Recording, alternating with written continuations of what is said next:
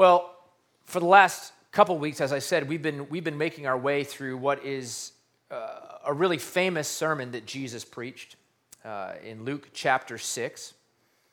This sermon is often referred to as the Sermon on the Plain. After Jesus had spent an entire night in prayer to his Father, he chose 12 men that he was going to pour his life into over the next few years. Jesus was going to take these guys, Peter, Andrew, James, John, Matthew, even a guy that we all have heard of named Judas, right? He's going to pour his life into these 12 men to equip them and to train them to be the leaders who are going to begin to take his message and his ministry to the ends of the earth. So Jesus is going to pour, that's what discipleship is, isn't it? If you look at Mark's gospel, it says that he chose them to be with him. He wanted these 12 guys to be around him 24/7, basically traveling everywhere, listening to him teach and eating meals, and he was going to pour his life into these guys.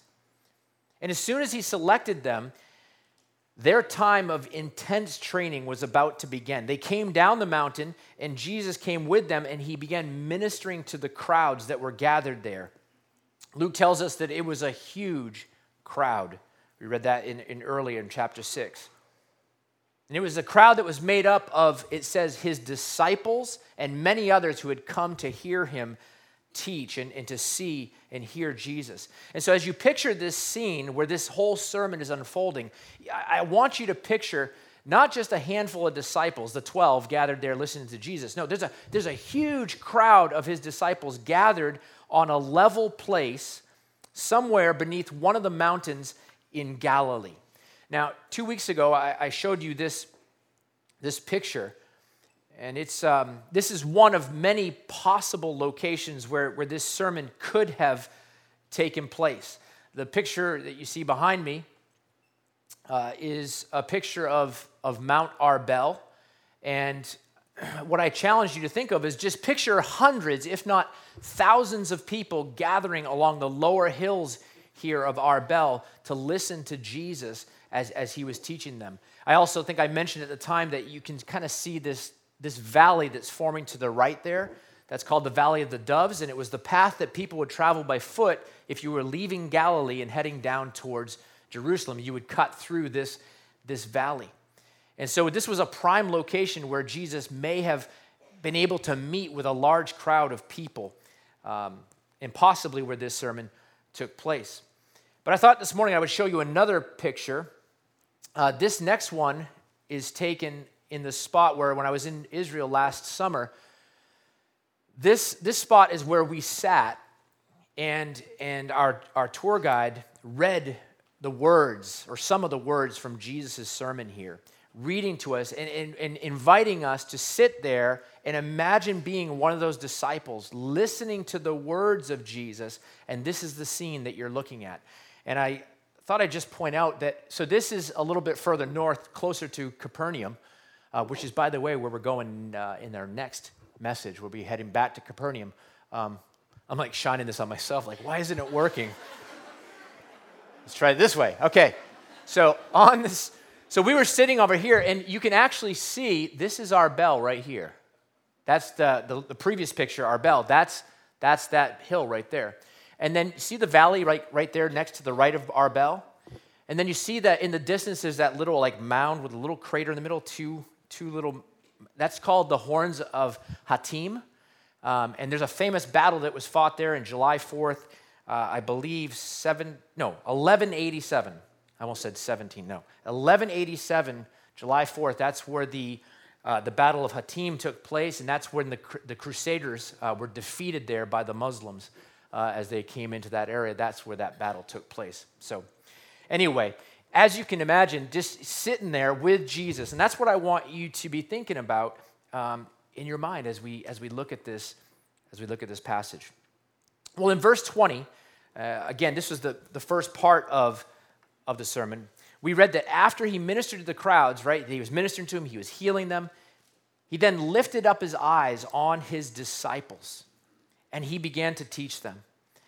And in this sermon Jesus gave, he began to teach his followers about what life in his kingdom looks like. What does it look like to be one of my followers? That's what Jesus is teaching them. What does it look like to be a disciple of Jesus? And what we've discovered over the past couple of weeks is that Jesus expects his followers to think and to live in a way that is radically different than those who are in the world, those who do not know him. Over the last 2 weeks, we've looked at some very difficult teachings of Jesus. He told us that we're supposed to rejoice when we suffer. That's not natural, right? That's not the normal response to suffering. He also told us that we were to love our enemies, right? That was last week. How many people really enjoyed that? That was favorite message I've ever heard. Love your enemies. What Jesus is teaching his disciples, and that includes you and me, right? If you're a follower of Jesus, then you're a disciple. And so this message is for us. And what he's teaching us is that the way that we're supposed to live is completely countercultural. It's totally counterintuitive. And humanly speaking, we talked about this, it's absolutely impossible, isn't it? It's absolutely impossible to live the way that Jesus is calling his disciples to live, humanly speaking. But as we talked about last week, it is not impossible, is it? It's not. For those who have become his followers, for those who have received his grace, his mercy, his forgiveness, have been indwelt by his Holy Spirit, it is possible.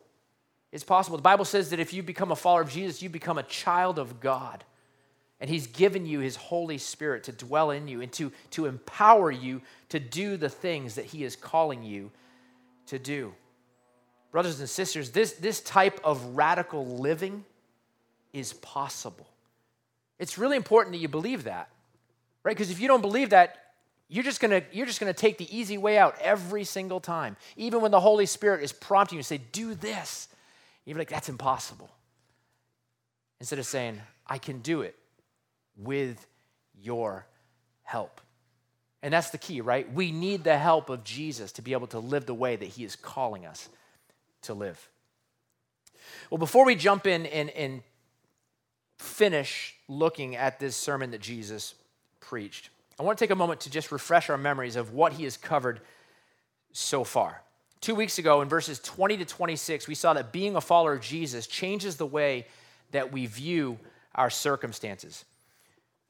Knowing that his followers are going to face persecution, right? He knows that the disciples, the 12, as well as the others that are gathered, he knows they're going to suffer and be persecuted as a result of their decision to follow him. And knowing that, Jesus looks at them and he says, when that happens to you, when you suffer for my sake, I want you to rejoice.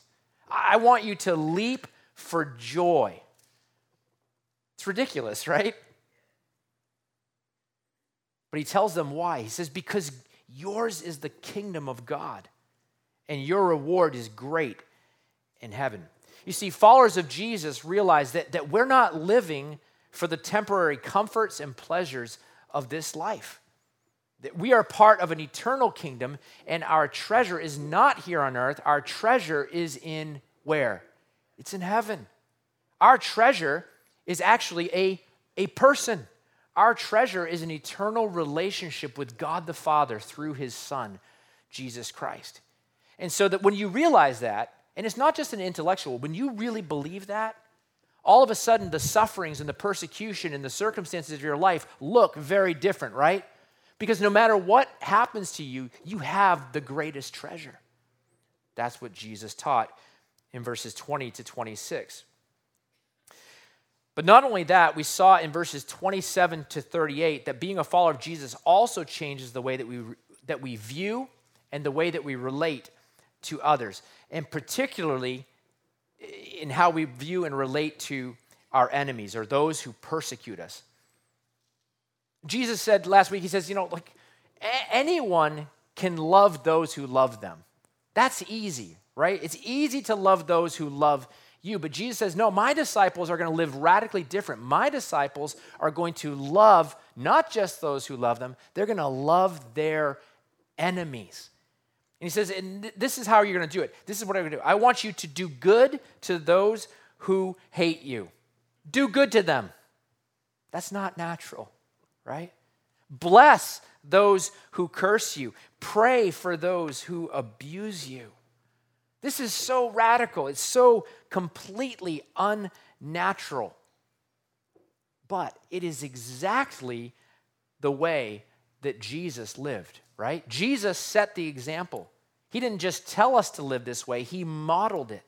Even to the point where we talked about last week that as he was hanging on the cross, he prayed to his Father and asked his Father to forgive the very people who were killing him. He prayed, Father, forgive them. They know not what they do. Why? Because Jesus had an eternal perspective. He loved his enemies. And the thing that he wanted more than anything was for them to come to the true saving relationship with him. He was willing to be persecuted so that they could be saved, right? And that is what Jesus is calling us to do as well. That's how he's calling us to live. He wants us to get to the point where yes, people are going to persecute you. Yes, they're going to hurt you, but I want you to care more about their salvation than protecting yourself or your rights. Love them, pray for them, bless them. You want them to be saved because, listen, the alternative is an eternal separation from God, and that's really a big deal. Well, this morning, as we wrap up this sermon of Jesus, we're going to see two more ways that being a follower of Jesus changes how we think and how we live. In verses 39 to 45, we're going to see that being a follower of Jesus changes the way that we view ourselves, changes the way we think about how God is calling us to live. And in verses 46 to 49, we're going to see that being a follower of Jesus changes the way that we view God and his word. So if you have your Bible with you, turn with me to Luke chapter 6, and we're going to jump in verse 39. Luke 6:39, Jesus continuing his sermon, he said, he also told them a parable. Can a blind man lead a blind man? Will they not both fall into a pit? Luke says that Jesus also told them a parable. Actually, in these closing verses that we're going to be looking at this morning, Jesus is going to share 3 parables with his followers. So before we jump in and look at those, let's just talk briefly about what a parable is. Because if you read through the Gospels, Matthew, Mark, and Luke, the synoptic Gospels, if you read through those 3, you're going to see Jesus teaching in parables all the time. This is one of his favorite teaching tools. And there's literally dozens and dozens of parables. So what is a parable? Well, put simply, a parable is a simple story that is used to highlight a deeper spiritual truth. I've heard parables described this way, and maybe this will help you to remember them. It's an earthly story with a heavenly meaning. An earthly story with a heavenly meaning. And Jesus was a master at using parable. I am actually not good at this. Some people are just so, they want to teach you something and they use like different things to illustrate, right? It's like a hammer. And they can just explain how whatever this thing is, spiritually speaking, is like a hammer. I'm not actually naturally very good at this, but Jesus was a master at it. So some of Jesus' parables, he would take simple things, right? He would take simple things like farming, tending sheep. He would talk about finding treasures in a field, or a few weeks ago we looked at one, right? The new and the old wineskins, or sewing a new piece of cloth on an old garment, right? They were earthly things, earthly stories, but they had a deeper spiritual or heavenly meaning. Some of his better known parables are the parable of the Good Samaritan. I love that one. We're going to get to that eventually. The parable of the sower who casts seeds on different types of soil, or the parable of the lost sheep, the lost coin, and the lost son, or the prodigal son. And in all of these examples, Jesus was using things that were common to illustrate a deeper spiritual lesson. And that's exactly what he's doing here. So he begins this last section of the message with two rhetorical questions. I don't know that he actually paused and waited for them to answer the questions, but he said, can a blind man lead a blind man? That's what he asked.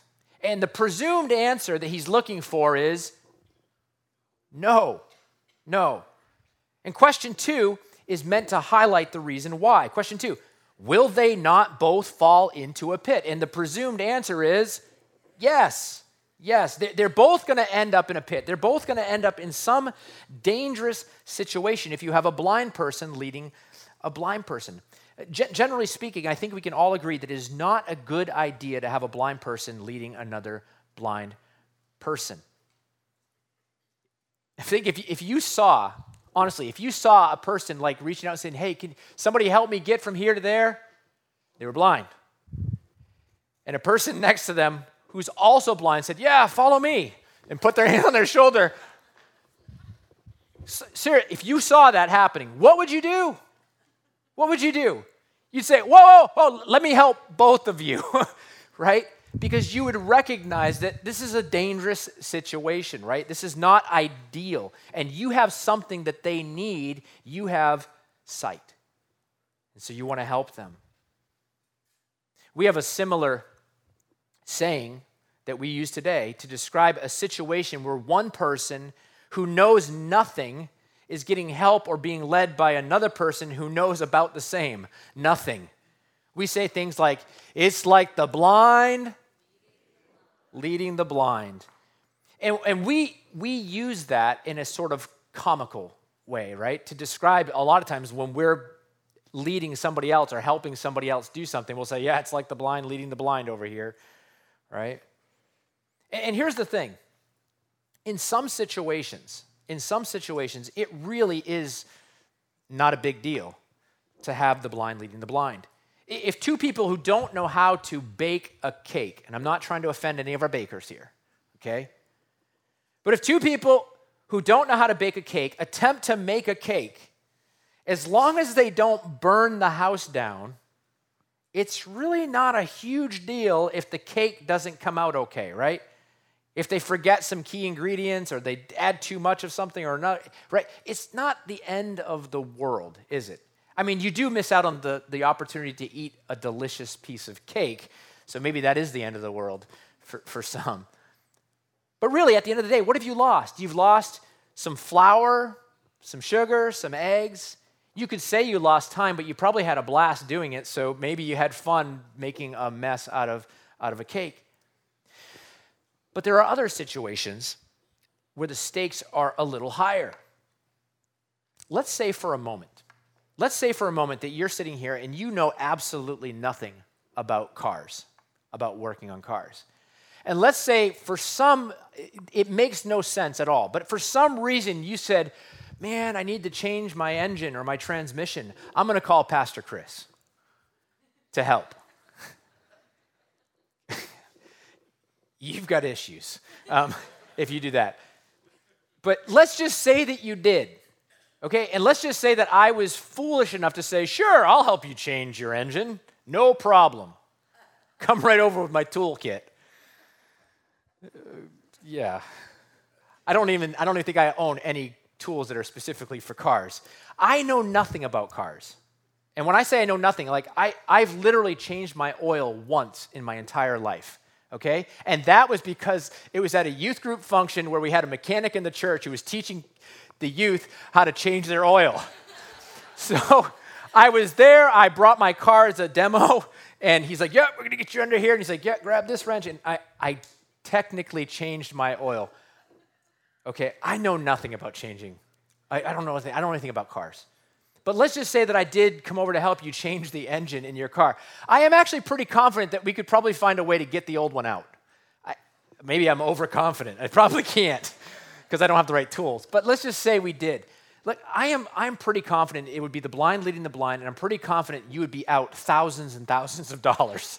Okay? This is a very costly mistake, right? Sometimes it's not baking a cake. Sometimes it's changing a car, and it pays to have somebody who actually can see. Right, who actually knows what they're doing. in the situation that Jesus is describing, more than money on the line, we're talking about lives. This is a potentially deadly situation to have a blind person leading the blind. In the days of Jesus, blind people relied on those with sight to help them navigate away from danger. I don't think they had seeing eye dogs at that time. If a blind person was leading another blind person, they could both fall into a pit. And the word that's used here for pit is describing a deep hole. Think of a water cistern that would have been dug to collect water. If a blind person is leading another blind person, they could both fall into a cistern or to a deep cavern or a hole. At the very least, they could both be severely injured, or worse, they could die. See, what a blind person needs is someone who has sight. But Jesus isn't talking about physical blindness, is he here? No, it's a parable. It's a parable. Jesus is describing a spiritual reality, because there's something that's far worse than even physical death, and that is spiritual death, to be eternally separated from God. And I want you to remember, we've taken 3 weeks to get through this sermon. Jesus did it in one sitting, okay? So everything is connected. Don't separate this teaching from the teaching about the idea of loving your enemies and wanting their eternal good. There is something worse than physical death, and that's spiritual separation from God. Jesus wants his followers to recognize the dangers of following those who are spiritually blind. People like the Pharisees. In the book of Matthew, Jesus repeatedly referred to the Pharisees as being blind. He called them blind men, blind fools, blind guides. The thing is, they thought that they could see. They thought that they could see, but Jesus said that they were spiritually blind. In Matthew 15, verse 14, Jesus said this about the Pharisees. He says, they are blind guides, and if the blind lead the blind, both will fall into a pit. Same illustration, right? Describing the Pharisees. Now, it's tempting when we hear that to say, oh, so Jesus isn't talking about me. He's talking about the Pharisees here. But what did I say at the beginning? Don't come into this thinking, what is he saying about them? What is he saying to me? What's he saying to me? Because he's talking to his disciples. He's happy that the Pharisees, if they're there, are listening. He's happy that others are listening, but he's talking to his disciples. And he wants his followers to understand the importance of following those whose eyes have been opened. You need to follow people whose eyes are not blind, but they've been opened to the truth. Followers of Jesus need to have godly role models in their life. You know that? You know that everybody needs godly mentors and role models, right? We all need that. In verse 40, Jesus continues and he says, he tells them why. He said, a disciple is not above his teacher, but everyone, when he's fully trained, will be like his teacher. Jesus says it really matters who you follow. It matters who you follow because they're leading you someplace, right? And you're going to become like the ones you follow. You're going to become like your teachers. Jesus wants his followers to understand the importance of following those whose eyes have been opened. Those who have recognized their need for Jesus and have experienced his grace and his forgiveness. Only those who have had their eyes open can lead others to the truth. You can't lead someone where you've never been, right? Only those who can sing with hearts of gratitude the words of amazing grace are ready to lead other people to that amazing grace, right? Amazing grace, how sweet the sound that saved a wretch like me. I once was lost, right? Not anymore. I am now found. I once was blind, but now I see. Jesus wants his followers to understand the importance of following those who are following him. Because ultimately, who's the teacher we need to be following? It's Jesus. Those who are becoming like Jesus are the ones that we want to be following. They're not perfect. You're not perfect. I'm not perfect. Nobody is perfect except for Jesus, right? But they're pointing people to the one who is perfect. Those are the type of people that you want to follow. Chuck Swindoll says this: leaders in God's kingdom lead others by their own discipleship. Unlike teachers in the world who stand before their followers, facing them on the basis of their own authority, leaders in Christ's kingdom lead with their backs to their followers in submission to and in steadfast pursuit of the teacher. Isn't that a great picture? I feel like I should preach the rest of the sermon like this, right? Don't look at me. Do what Paul said, right? In 1 Corinthians 11, Paul said, be imitators of me as I imitate Christ. Follow me as I follow Christ. If I'm not following Christ, please do not follow me, right? It matters. It matters who you follow. We need to have good role models, people who will point us to Jesus. So followers of Jesus, we need to have godly leaders. We need to have godly mentors. We need to have godly role models. But more than that, followers of Jesus also need to be godly leaders. They need to be godly mentors. They need to be godly role models. Don't they? Like I don't care how new a Christian you are called to lead and point people to Jesus. One of the biggest mistakes that we make in discipleship is saying, well, once you accumulate this much knowledge, now you're ready to start leading other people to Jesus. No, as soon as you start following Jesus, you start saying, come and follow me. I don't know much, but I'll learn with you, right? Let's learn together. That's what we're called to do. And so you're not just called to follow godly leaders and mentors, you're called to be a godly leader and mentor. And now he's going to explain a little bit about the process of being that for others. So in verses 41 and 42, Jesus continues and he says, why do you see the speck that is in your brother's eye, but do not notice the log that is in your own eye? By the way, this is now the second parable in our story today, or in this sermon. How can you say to your brother, brother, let me take out the speck that is in your eye, when you yourself do not see the log that is in your own eye? You hypocrite. First take the log out of your own eye, and then you will see clearly to take out the speck that is in your brother's eye. Isn't that a great picture? It's a great picture. Now, you've heard it so many times that you're like, yeah, the speck in the log, heard it, whatever, right? And I'm telling you, when Jesus said this, the people there must have laughed. They had to. At least they chuckled on the inside. I hope you still chuckle on the inside when you picture this, right? The thought of someone with a giant beam, and the word that's used here describes the main beam of a house. So you got this giant beam sticking out of my eye, right?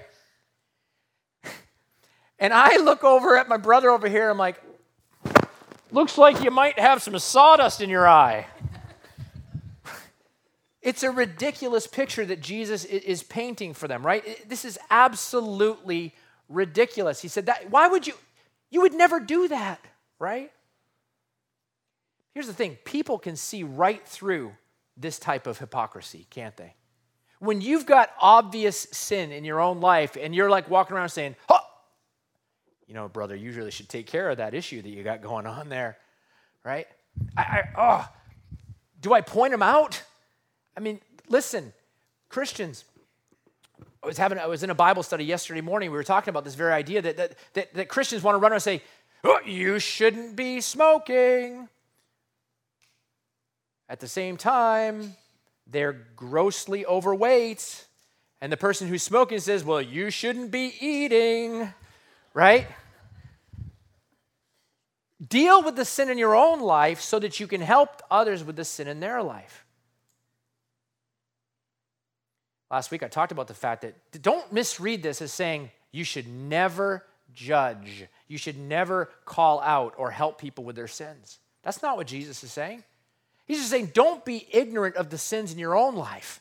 You've got sins in your life. You need to deal with those sins, right? You need to take care of those sins in your life. Followers of Jesus need to deal honestly with their own sins and their own shortcomings. Anybody here have any? Good. At least 12 of you. That's awesome. We do, right? We have our own sins. We have our own shortcomings, and we need to deal with them. Hopefully deal with them before they become a giant log that everybody's staring at, right? We need to spend time with God in prayer and in his word, right? Asking him to search our hearts, confessing our sin, and asking him to reveal anything in our lives that we need to deal with, right? Psalm 139, the psalmist says, "Search me, O God, and know my heart. Try me and know my thoughts. See if there be any grievous way in me, and lead me in the way everlasting." You willing to pray that prayer to God? God, search me. Know my heart. Try me. Know my thoughts. Look at every area. Don't leave any stone unturned, God. I want you to help me become more and more like Jesus. I don't want any hidden sins in my life. I don't want any of that. I want to become more like your son. Are you willing to pray that prayer? Jesus says, before you can help others with their sin, you have to deal with your own. You got to deal with it. Then you can help them, right? You can help them. Because when we deal honestly with our sin and we experience the unmerited love and forgiveness and grace and mercy of God, we become conduits of that same love, grace, mercy, and forgiveness to others. I think one of the most overlooked benefits of practicing what Jesus says here, the idea of removing the log so you can remove the speck, is this. It changes how you remove the speck. When you have been the recipient of God's amazing grace, you don't barge into someone's eyeball, right? To say, you got to get rid of that speck, brother. That's embarrassing for the Christian community. No, you come in with gentleness as someone who's experienced God's grace. You're like, man, I love you so much. I want to help you with this. I want you to experience the freedom that God has given me because I once was lost, but now I'm fine, was blind, but now I see. It changes the way you approach them. And they can feel that difference, can't they? People know the difference between someone who's coming at them with a sledgehammer and someone who is coming at them gently, trying to walk with them and help them overcome the sins in their life. Last week I talked about the fact that we're not called to judge.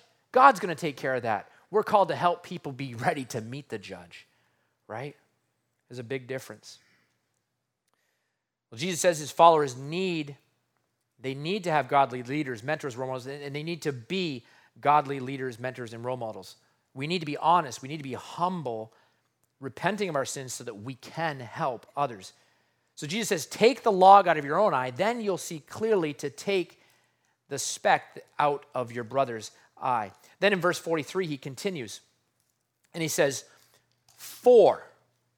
For is another word for because, right? So these are connected. For no good tree bears bad fruit, nor again does a bad tree bear good fruit. For each tree is known by its own fruit. For figs are not gathered from thorn bushes, and grapes are not picked from a bramble bush. I should have looked at, what is a bramble bush? I hope I don't have any. I'll have to talk to my friend Adam over here and see if he knows what a bramble bush is. Do I have bramble bushes growing at my house? I don't know. I do. Oh, he nodded his head. Going to have to call the landscaper to come over and help me out with the bramble. So in this second parable or picture, Jesus says it's pretty easy to identify what type of tree you're looking at. It's pretty easy. If a tree has apples on it, it's probably an apple tree. If it has oranges on it, it's probably an orange tree. If it produces good fruit, it's a good tree. If it produces bad fruit, it's a bad tree. Jesus says that each tree is known by the fruit that it produces. And so you're thinking, great. Now we know about fruit trees, right? Yay. Now we can all start a landscaping business planting fruit trees. That's not the point here, is it? What's the spiritual point that Jesus is trying to make here? Well, in verse 45, he continues and he says, the good person out of the good treasure of his heart produces good, and the evil person out of his evil treasure produces evil. For out of the abundance of the heart, his mouth speaks. Jesus says, people are actually a lot like trees. Because what is produced on the outside of a person, what's produced on the outside is determined by what is inside that person. The things you do reveal what you are. The things you do reveal what you are. Are you producing logs? What type of fruit are you producing? Jesus says that one way you can check the fruit in your life here is to look at your speech. This isn't the only way, right? He's just giving an example here, but it's a good one. He says, look at your speech. Look at the words that you say. For out of the abundance of the heart, your mouth speaks. Out of the abundance of the heart, you also do certain behaviors, right? Even if you don't say anything with your mouth. But here he focuses on what you speak. So, question for you, brothers and sisters, listen. What is your mouth revealing about what's in your heart?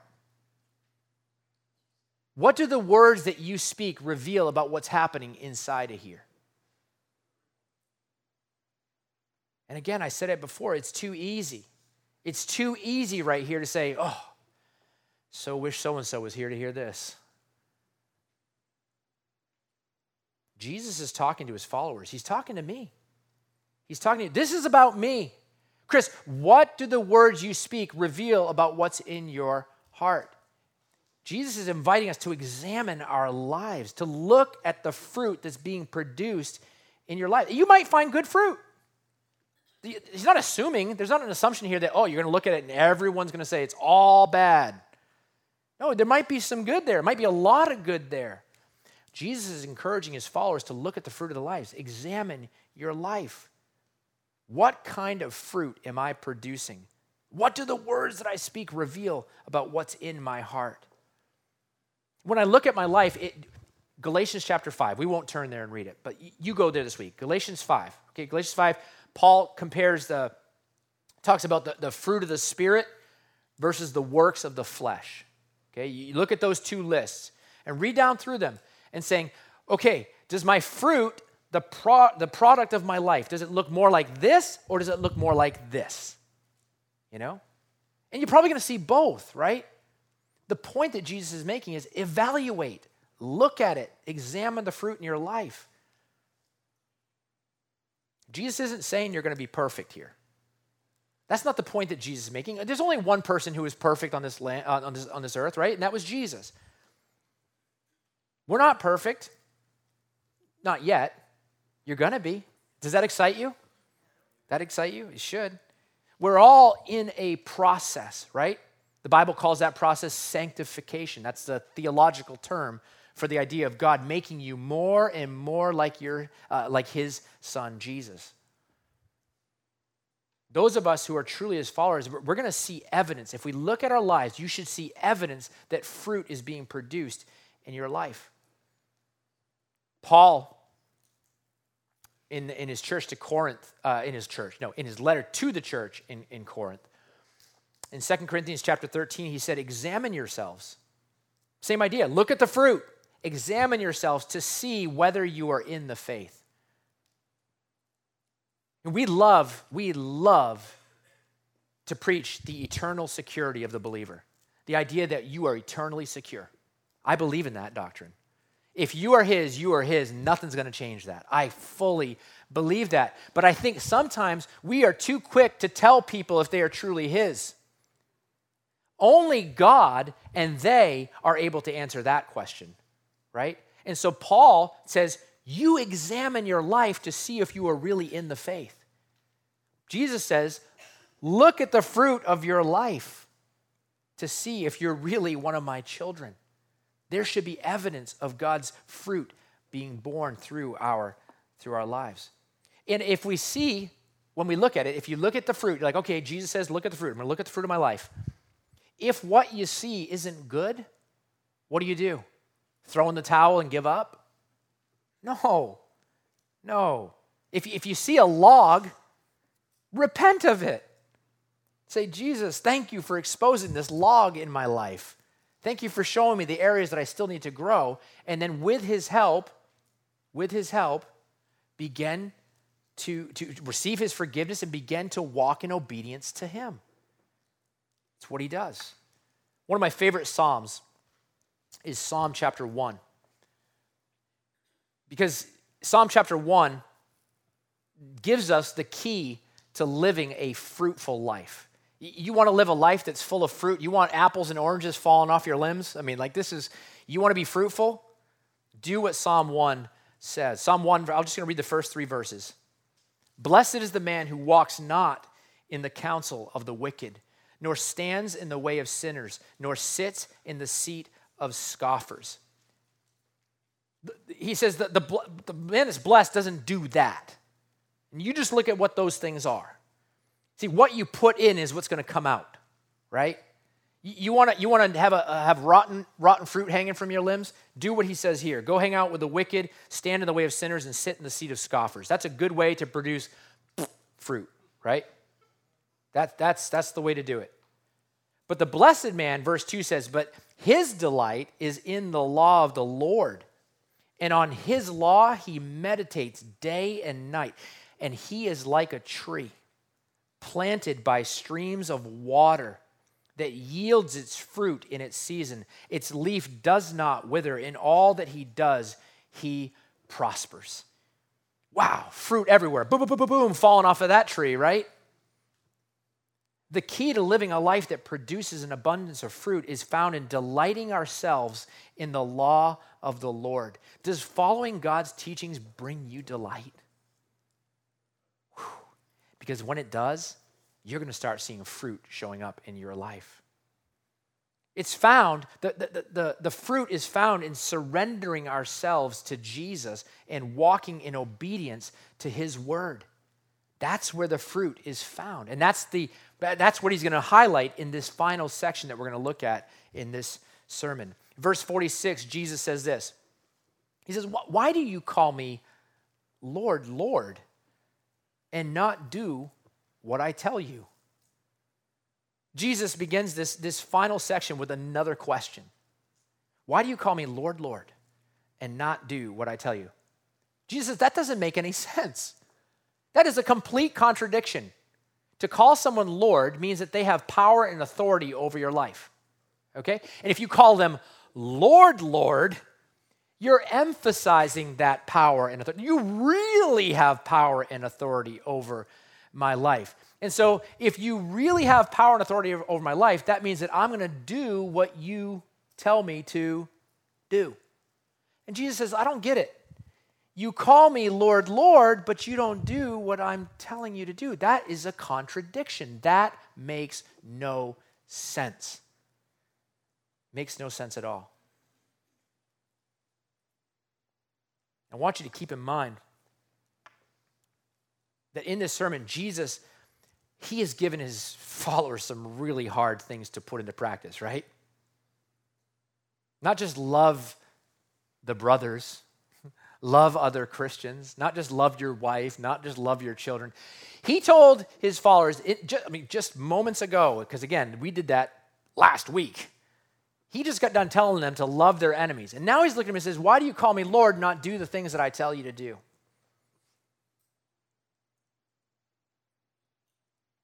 This is not easy stuff. But as Jesus is concluding this message, he wants his followers to understand that these are not suggestions. Here's some good ideas that you might want to put into practice. You might not, so if you do, and you don't. No, that's not what Jesus is saying. He said, my followers are going to rejoice when they suffer because their reward is great in heaven. They're going to live with an eternal perspective. My followers are going to love their enemies. That's what you're going to do as my follower. These are commands. They're commands that Jesus expects his followers to obey. You see, when we become a follower of Jesus, it changes the way that we relate, not just to others, but it changes the way we relate to him. It's required. To come to Jesus, you need to believe that he is Lord. That's what Romans 10:9 says, right? Not just, it says, he who confesses with his mouth that Jesus is Lord and believes in his heart that God raised him from the dead will be saved. That's what Romans 10:9 says. But what does it mean to confess that someone is Lord? That's what Jesus is getting at here. If you confess that I'm Lord and you don't do what I say, that means you don't really think that I'm the Lord, right? But if you really do believe that I'm Lord, then you'll do what I'm telling you to do, and that'll be proof that you really do believe in me. We're not saved by our works. I got to say that. Because people get confused here, like, oh, so Chris is saying that so if you make some good fruit, that means that that's how you get saved. That's not what I'm saying. I'm saying that those who are saved will produce good fruit. That's the whole argument in the book of James, right? James isn't preaching that you're saved by works, but he's saying if you have a real saving faith, you're going to produce good works. In fact, if you want to go back and read Romans 10 and then keep reading, or Galatians 2:8-9, right? Keep going, keep reading. We were created to produce, for good works that God prepared in advance for us to do, right? These are good. I said Galatians, didn't I? Ephesians. You know what I meant. It didn't make sense. It sounded awkward to me too when I said it. It's not easy stuff. Verse 47, Jesus says, everyone who comes to me and hears my words and does them, I'll show you what he's like. He's like a man building a house who dug deep and laid the foundation on the rock. And when a flood arose, the stream broke against that house and it could not shake it because it had been well built. But the one who hears and does not do them is like a man who built a house on the ground without a foundation. When the stream broke against it, immediately it fell, and the ruin of that house was great. Followers of Jesus submit to him as the Lord of their lives, and they obey his commands. Now, in this parable, Jesus, this is the third parable, by the way, Jesus describes two types of people. Matthew's gospel, they're referred to as the wise and the foolish builders. And in this parable, both of these men are building a house. And that house is a picture. It's a representation of their life. How many of you guys are building a house? Every single one of you are building a house. You're like, no, I don't. I rent. No. You're building a house. You're building a life. Everybody is. You are building a house. You're building a life. And the difference between the wise builder and the foolish builder is that the wise builder, he built his house, his life, on a firm foundation. Whereas the foolish builder, where did he build his house? Just on the dirt, on the sand. No foundation whatsoever. It's amazing. I think about the idea that like how people will wander through this life and say, well, I believe this or I believe that. And you ask them, well, where do you get that? Well, it's just what I believe. Here's the deal. My belief is anchored in something concrete, something that does not change. This is my foundation. And the world might think I'm crazy, but here's the deal. I am going to build my life on this. That's what I'm going to do. And as long as God calls me to lead this church, that's what we're going to do here. We're going to be anchored on what does this word say and how do we live this out? That's our foundation. Jesus is our foundation. Well, what happened? What happened to these builders, right? Storms came. A storm came, and notice that both of these builders experienced the same trials, the same circumstances. I think that's an important thing to point out. You got one who's built their life on this, and you got another one who's built his life on nothing. But they both experienced the trials. They both experienced. Let's let go of the idea that if you follow Jesus, you're not going to experience trials. The Bible teaches us actually quite the opposite, right? Earlier in the sermon, Jesus said, you're going to face suffering. You're going to be persecuted, okay? But they both face these things. Matthew chapter 5, Jesus said that God makes his sun rise on the evil and on the good. He sends rain on the just and the unjust. We're all going to face these trials and difficult circumstances. But one of these houses, one of these lives was not moved. It wasn't shaken. The other one came crashing down immediately. The difference between the wise and the foolish builder was the difference of a firm foundation. And according to Jesus, that difference, the difference is a matter of obedience to his words. Anyone can say, Lord, Lord. Anybody can say that. But the one who believes it in their heart will demonstrate it by their obedience. Verse 47, Jesus says that the wise builder is the one who, look at what he says, the one who comes to Jesus, right? Comes to me, hears the words of Jesus, and then does what Jesus says. Come to him, hear him, and then do what he's saying. That's wisdom. That's wisdom. That's building your life on a strong foundation. The foolish builder, he may say, Lord, Lord. He may say the right words, but when he hears Jesus, he does not do them, it says. Jesus says, man, you want to be a tree that produces good fruit? You want to build a house, you want to build a life that's not going to be shaken, one that can withstand the tests and the trials, then build your life on the rock-solid foundation of my word. Build your life on me. That's what Jesus is teaching here. Listen to my words and do the things that I am calling you to do. He's the teacher that we want to be following, going back to the first part, the first parable. Brothers and sisters, being a follower of Jesus changes us. It changes us.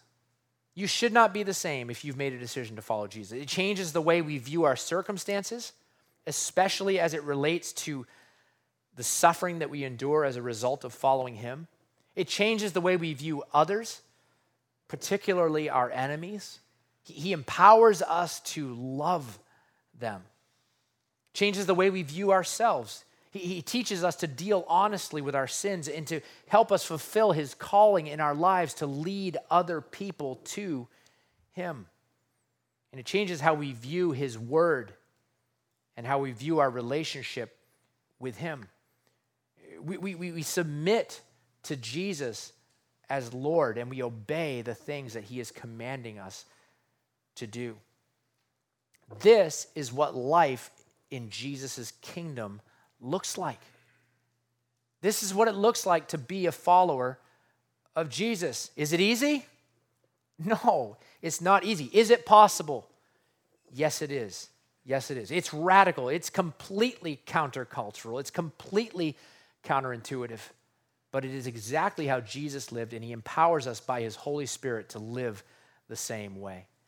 And I'll tell you, when we do this, when we follow Jesus and we do the things that he's commanding us to do, it is a very, very powerful testimony to a watching world. There's no other explanation for how you're able to do the things that Jesus is calling you to do. The only explanation is something supernatural has happened inside of you, and that something is Jesus. Amen? Amen. Let's pray. Heavenly Father, we thank you so much for sending your son Jesus, who came to this earth and lived a perfect life.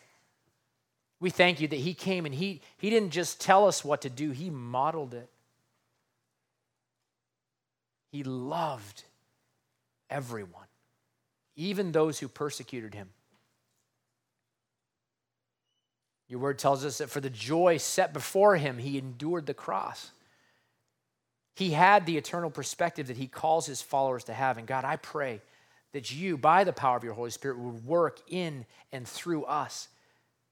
God, expose the planks that are running around in all of our eyes. Show us the sins that we need to deal with so we can be better equipped and better able to help others come to know you. What an incredible privilege it is to be your children. We love you, Jesus. And we thank you that you're doing this work in us, that you're bringing us through this process. You don't expect us to be perfect. You know we won't be. but you are guiding us in the truth and leading us as we walk in obedience to your word. So go with us this week, Lord. Help us to shine bright wherever you lead us, that others might come to know you as well. We pray these things in the powerful name of your Son, Jesus, our Savior. Amen.